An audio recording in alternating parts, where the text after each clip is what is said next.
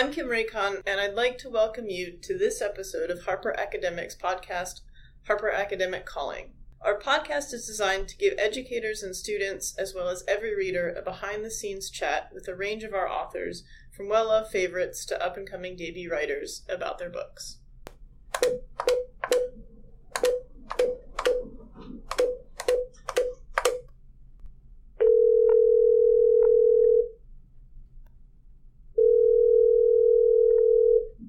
Harper Academic calling Alice Boleyn. In her debut, Dead Girls, Essays on Surviving an American Obsession, Alice Boleyn turns a critical eye to literature and pop culture, examining the ways in which media consumption reflects America's obsession with women. Incisive in its examination, Dead Girls constructs a sharp, perceptive, and revelatory dialogue on the portrayal of women in media and their roles in our culture.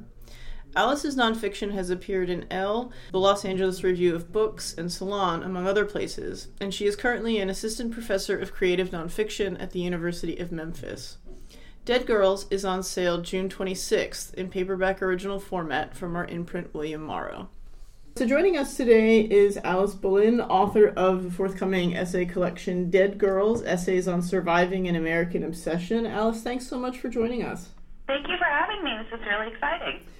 So in the introduction to Dead Girls, you make two things clear. First, that your book is a book about books, but it's also about other pop cultural things, and that your overall goal is to make something about women from stories that were always and only about men. Why do you think we have this cultural obsession with Dead Girls, and why are we so drawn to listen and read and watch stories about them? Well, I have a lot of answers to this. I think it's a complicated thing. I mean, I feel like there's always been some sort of archetypal interest in the sort of the perfect victim, you know, the virgin martyr, you know, the sacrificial lamb, whatever, going way, way back. But I think that there's a way in which, especially since, you know, the Victorian era, we've sort of started to kind of structure all of our narratives as mysteries, and often they're murder mysteries. And it's a very satisfying way of thinking about narrative, you know, about uncovering some secret or, you know, solving a problem. In the end, you're done, you know, it's over. And I think that with the Dead Girl, I mean, that's what Grail Marcus says with the Dead Girl, her story's over before it began. Mm-hmm. There's a way in which that is kind of comforting. It's like, okay, she's dead. Her story's over. I don't have to worry about her. All I have to worry about is sort of putting everything else back together, you know, putting everything else back in place. There's something that's a little bit neat and tidy about the Dead Girl story, even if it seems to be, you know, this very abject thing, which is something I feel like I'm trying to interrogate in the collection. Why we feel so comfortable with something that's so, you know, disturbing. Do you think that there's one sort of form of popular culture that interrogates these kinds of stories more than others, or do you think it's about equal?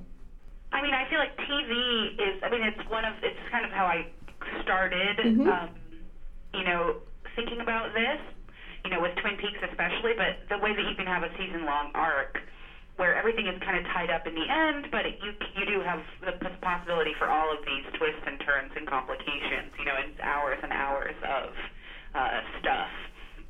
That, I think, is part of why this Dead Girl kind of obsession has proliferated, you know, towards the end of the 20th century, with this sort of rise in interest in maybe a more complex, you know, TV art form.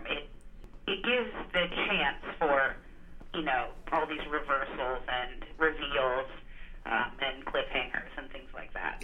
Yeah, I mean, I admit that I'm a big fan of police procedurals and murder stories, and I don't really know why, because most of the time, maybe it's just out of, in some ways, kind of pure enjoyment, not so much for the violence part of it, or how much or how little of a dead body I see or don't see. It's more sort of the puzzle aspect, because I'm pretty stupid, or I'm just very good at playing the sort of narrative believing game that you have to play if you want to sort of be surprised. Like, if you're not sort of always putting yourself in the role of the detective or whoever is figuring it out. But it's something that I really, really enjoy, and that's one of the reasons why your book was really interesting to me. And one of the things that I think is interesting that you point out, and that is true of the genre of dead girl stories, is that sort of the person that the dead girl that we get, right, she is not so much a character, but the memory of her is the character. Why do you think that distinction matters? That it's more that other people get to tell us things about her as opposed to the dead girl getting her own voice in any way? It was something I was talking about with my friend recently about whether or not, about who we identify with, I guess, in mystery stories, and if we kind of freely identify with multiple figures within the story. And to me, the thing that I feel deep inside is that we do not identify with the dead girl. Mm-hmm. I think that if we saw ourselves in her, the stories would be too painful to hear. Often, even when, in a TV show or, a book that has flashbacks, when we see the dead girl, she's idealized in some way, or a little bit, ghostly or, two-dimensional. To where I don't feel like any of us sit there and be like, that could have been me. I feel like who we identify with is the detective. Mm-hmm. And we all identify with that idea of searching, or even with being the person who's left behind to pick up the pieces. Mm-hmm. And so I think that's part of why the stories are palatable in any case, is because we don't identify with the dead girl. She's gone. She's done. If we had, a couple, I feel like that's part of, when I think about maybe In Cold Blood by Truman Capote, yeah, I think the thing that makes it very chilling is that he talks about the Clutter family's everyday life in the first few chapters, and you see them really very fully rendered as they lived their very normal lives, and then when they're horrifically murdered, it's very jarring. In general, in the dead girl story, you're not going to see, a couple episodes of the girl just, going to school or, talking on the phone or whatever. You're going to just find her body immediately. Mm-hmm. And I think it is to sort of detach immediately from the victim. Yeah, and it's interesting because one of the things that you talk a bit about in an essay in Dead Girls is the first series of the podcast Serial, which is something that I was totally addicted to, like many other people. And I remember when I was listening to it for the first time, one of the things that I remember being struck by is you have Hayes' murder, right? But you don't really, she drops out after episode 2. Any sort of consideration of her as a person, I guess, is totally negated by the fact of that's not really where our interest lies in telling the story. Right. It is something that disturbs me about Serial. I have other problems with it, but I think that I think it's a little bit unforgivable in some ways. Yeah. That we do hear so little about her, and she has so little part in what is ostensibly her own story. And I mean, it's true that her family didn't want to be involved and things like that, which does sort of close off that part of the story, but it does feel like the people who were the investigators were not overly interested in her, or in, thinking about her pain or this, the worst thing that a person could go through. So that is, I think that it's something that was talked about remarkably little when people talked about Serial, even people who had problems with it. Yeah. Sort of the treatment of the victim. Yeah, and it's something that, will be interesting to see kind of what happens going forward, because it's something that's back in the news now. Right. There are lots of things to do with that case that are interesting about, race and the justice system in Baltimore and stuff like that, but I do feel like we have to think about Hay herself and also her family. Mm-hmm. In the book, you also write that about the role of of white women, because most of the time, in most of the stories of dead girls that we see or listen to or read, by and large, the ones that get the most attention or the ones that we pay the most attention to, however you want to parse that. The dead girl in question is almost automatically a young white woman. Right. And you say it is difficult for white women to take up responsibility for our faces, looming from magazines, televisions, posters, blown up absurdly on buses and billboards, and the aims we've allowed them to be deployed for. Or what do you think the cause for that difficulty is? Is it a kind of narcissism, or is it a kind of particular bias from someone else that these are the stories that we most want to hear, see, and read about? I don't know. I mean, I feel like it's something that one of my sort of overarching aims in the book is to think not only about the ways that kind of women are targeted within, American culture and, Mm-hmm. and are subject to violence, but also the ways that white women are complicit essentially in continuing that cycle of violence and also in, other kinds of abuses. Mm-hmm. And I think it does have to do with vanity, and I think if we can put it another way, that women are often taught that their faces and their beauty and how they look is all they've got, all they've got going for them, all that they can really leverage. And so often someone playing on our vanity is, a huge point of weakness, where, if someone tells you that you're beautiful or that they want you to be the face of whatever, it's hard to say no. Mm-hmm. And I think we see that over and over again. And I think you see it in obvious ways and in more subtle ways. But I think that, I think it's something that I guess I would like to see that I talk about the Central Park jogger case in the book, and the ways that this victim was really roped into being sort of the face of, good New York, of Mm-hmm. white New York, of sort of, the young, professional class. And that was not her choice. She had nothing to do with it, and it was absolutely out of her control. Mm-hmm. And so I don't feel that she is complicit in that narrative. And I think often those things are out of our control. But I think as white women, we do need to take some more responsibility about the ways our images are used or the ways our stories are kind of perpetuated as being, the most important or are centered. And I think that thinking about the dead girl story is a way to sort of interrogate that centering of white women's existence. Yeah, and another way that you take a look at the dead girl story is through landscape. Talk about the Northwest, the American Northwest, and you also talk about Los Angeles a lot. So why are those two geographical areas so interesting for these types of stories? Yeah, it's interesting. I mean, I spent most of my life in the American Northwest, probably, and I grew up in Idaho, and I lived in Montana for a long time, and then I moved to Los Angeles, and I knew kind of always, and I noted especially more recently the ways that those two regions, specifically Southern California and the Northwest, really play into these noir traditions. Mm-hmm. Even like, Dashiell Hammett has like his Montana novel. So it's like, it was something that was a bit mysterious to me, why are, in Twin Peaks, it's in Washington, and there are all these serial killer stories, Ted Bundy, the Green River Killer, that are in Washington State as well. Why these places loom so large in the history of sort of American crime fiction and crime in general.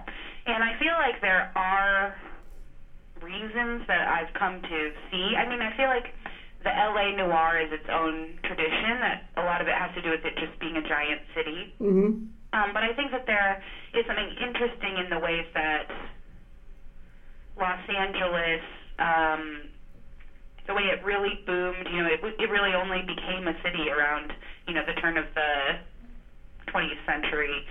And so it boomed really quickly, and the development of the motion picture industry happened extremely quickly as well. And I think that that is one place where you could locate kind of like a kind kind of disturbance that would create a bunch of crime stories, because there are a lot of people moving there. There are a lot of people who are transient, who are coming in and out, and it's sort of this boom and bust prospector mentality, which I think is really rife for the noir. And in the Northwest, I think part of what it has to do with is the fact that there are lots more men than women in northwestern states. That's been a cliche, but I think it's still true. And that has to do with the kind of industries that are there, like logging and ranching and things like that. So that kind of creates this, I don't know, this very masculine culture. And then also the fact that most of the communities in the Pacific Northwest even now are very isolated by physical, things, by mountains, by rivers, whatever. And so even big cities often are pretty isolated, have, wilderness nearby that would be very isolated. And so I think that is also kind of a constant in crime stories, the ways that, the left hand doesn't know what the right hand is doing, the way that somebody could do something in secret or could live a double life, I think has a lot to do with maybe an isolated landscape. I mean, it was interesting for me because I like I said, I don't spend a lot of time thinking about either the American West or Los Angeles, but it was interesting how both of those, in your writings and your chapters about them, it seemed really interesting to me how both of those places have very particular kind of decentering, destabilizing aspects to them, whether it is sort of physical remoteness or, in the case of Los Angeles, the idea of such a sprawling city that has sort of its natural kind of urban hang-ups of traffic, right? It's something that as it evolves and as it grows, Los Angeles makes its own or participates in its own isolation because it's so difficult and challenging and takes so long to get around. It's hard to get from one place to another. Yeah, I mean, people in Southern California, they make jokes about the towns that, that are nearby that they never go to. It's like, Arcadia, I've never been there, Downeyville, not Downeyville, Downey, I guess is a place in Southern California. Downeyville is in Northern California. But, you make jokes about places that, even though you've heard of them for years, you've never ever been. Because that's not the way the freeways are set up. They're not going to take you there, or if it's not on your commute, or it's not where you know anyone who lives there, then things are totally segmented and isolated. And it does create, I feel like, this interesting, even in Raymond Chandler, he plays with the sort of vast differences between different neighborhoods in Los Angeles. He has like little seaside towns, and then he goes to Beverly Hills and talks about, the cultural differences and also the ways that people could potentially reinvent themselves, or maybe be living a double life purely within, the confines of the Los Angeles city limits. Yeah. So I still haven't worked out a good segue to talk about Britney Spears. Well, there's always time. So there's always time to talk about Britney Spears. We are both fans of the mystery show podcast episode called Britney. I love it. Yes. I do too. I'm a huge fan. What do you love about it? Because I totally love it too. I listened to it again this morning on my way in. Oh, I should have listened to it. Maybe I'll listen to it today. Well, I think I told you earlier that I have recounted like the story of the episode essentially to people later because it just. Well, I guess I'll give a very quick recap. So, in this episode, Starlee Kine has a friend who's a writer who, maybe her second book, and had come out, and it wasn't a big success. Nobody really read it. And then she saw a paparazzi photo of Britney Spears holding the book, and she was like, what on earth? How did Britney Spears get my book? Like, did she like it? It's just this true mystery. And eventually, Starlee Kine goes through all of these, attempts to get at Britney Spears. Eventually she buys like VIP tickets to her Vegas show and asks Britney how she got the book, and Britney says, my assistant gave it to me. And then she says, did you like it? And she says, yes, I loved it. And that's kind of the end of the episode, if I'm really recapping it really quickly. Yep. And I think that there's something, it's really simple, of course, but I think there's something to it that well, maybe there's more to Britney than meets the eye. Even in the book, they talk about how she reads a lot and she's very shy. That her personality is not exactly what we have all grown up to see as this kind of exhibitionist or somebody who's really like bubbly, America's sweetheart. That she's actually this person who's maybe a little bit more introverted, maybe just likes to like sit around and read, like all of us do. So it is like a stars, they're just like us thing. Yeah. And also, just the thought that Britney would be a person who could just, read a random book that someone gives her. I don't know. It totally does reshape your idea of who she is. Well, and to me, I also recount the episode to people quite a bit. I did it for two of my colleagues recently. Have you seen it? And I'm so excited when they say no, because I'm like, okay, let me explain. And they're like, I could have listened to it. Exactly. But there's no. You have to give a recap, and then you go off and you listen to it, because one of my colleagues actually went to see Cher for her Vegas show, and was able to meet Cher, and she was just absolutely amazed that people paid to have this VIP experience. And so I was just like, oh my god, like, you need to listen to this episode. Right. This is a thing that people do. The way that you talk about her in part in your essay Lonely Heart is really interesting, because you talk about her song Baby One More Time, how your recognition of the loneliness that she talks about kind of caught you off guard. Right. Yeah, I mean, that is, I think, in the episode of Mystery Show, you do get a sense of this sort of the insane celebrity that she, experiences, and how incredibly weird that would be. Yeah. And you get a sense of it from these rules, or these, these, like, the ways she's just totally set apart. And I think that, yeah, in Baby One More Time, I mean, it's a famous lyric. She says, "My loneliness is killing me." Mm-hmm. And it was something I had never thought about. I'd never heard until someone pointed it out to me. And I did start to notice loneliness as a theme in Britney Spears' music, and also in kind of the ways that we have, the way we view her as a public figure. Being so set apart, being, where no one can talk to you, no one can touch you, whatever. I mean, that is a lonely way to live. And I feel like loneliness is really compelling to me as an emotion. It's something that, I don't know, I feel like everyone experiences, but everyone experiences it alone. So once I saw that this person who is so public, so everywhere, actually had these weird layers to her, it was so compelling to me. Early in Dead Girls, you talk about Maggie Nelson talking about her experience of Alfred Hitchcock's Vertigo in her college film class, right. Or class on existentialism, not film. But Nelson says that she asked her professor whether women were somehow always already dead, or conversely had somehow not yet begun to exist. And it was that last part about somehow not yet begin to exist that made me kind of wonder, well, is that kind of what happens to Britney, or what is happening to Britney?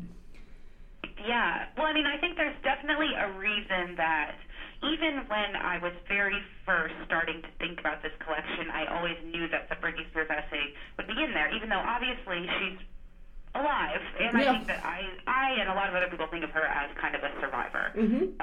I don't know. That's also a theme in her music too. Yeah. But I think that one way that I think about The Dead Girl is about the ways that women's lives are constrained, the ways that their behavior is, dictated by the values of a patriarchal society.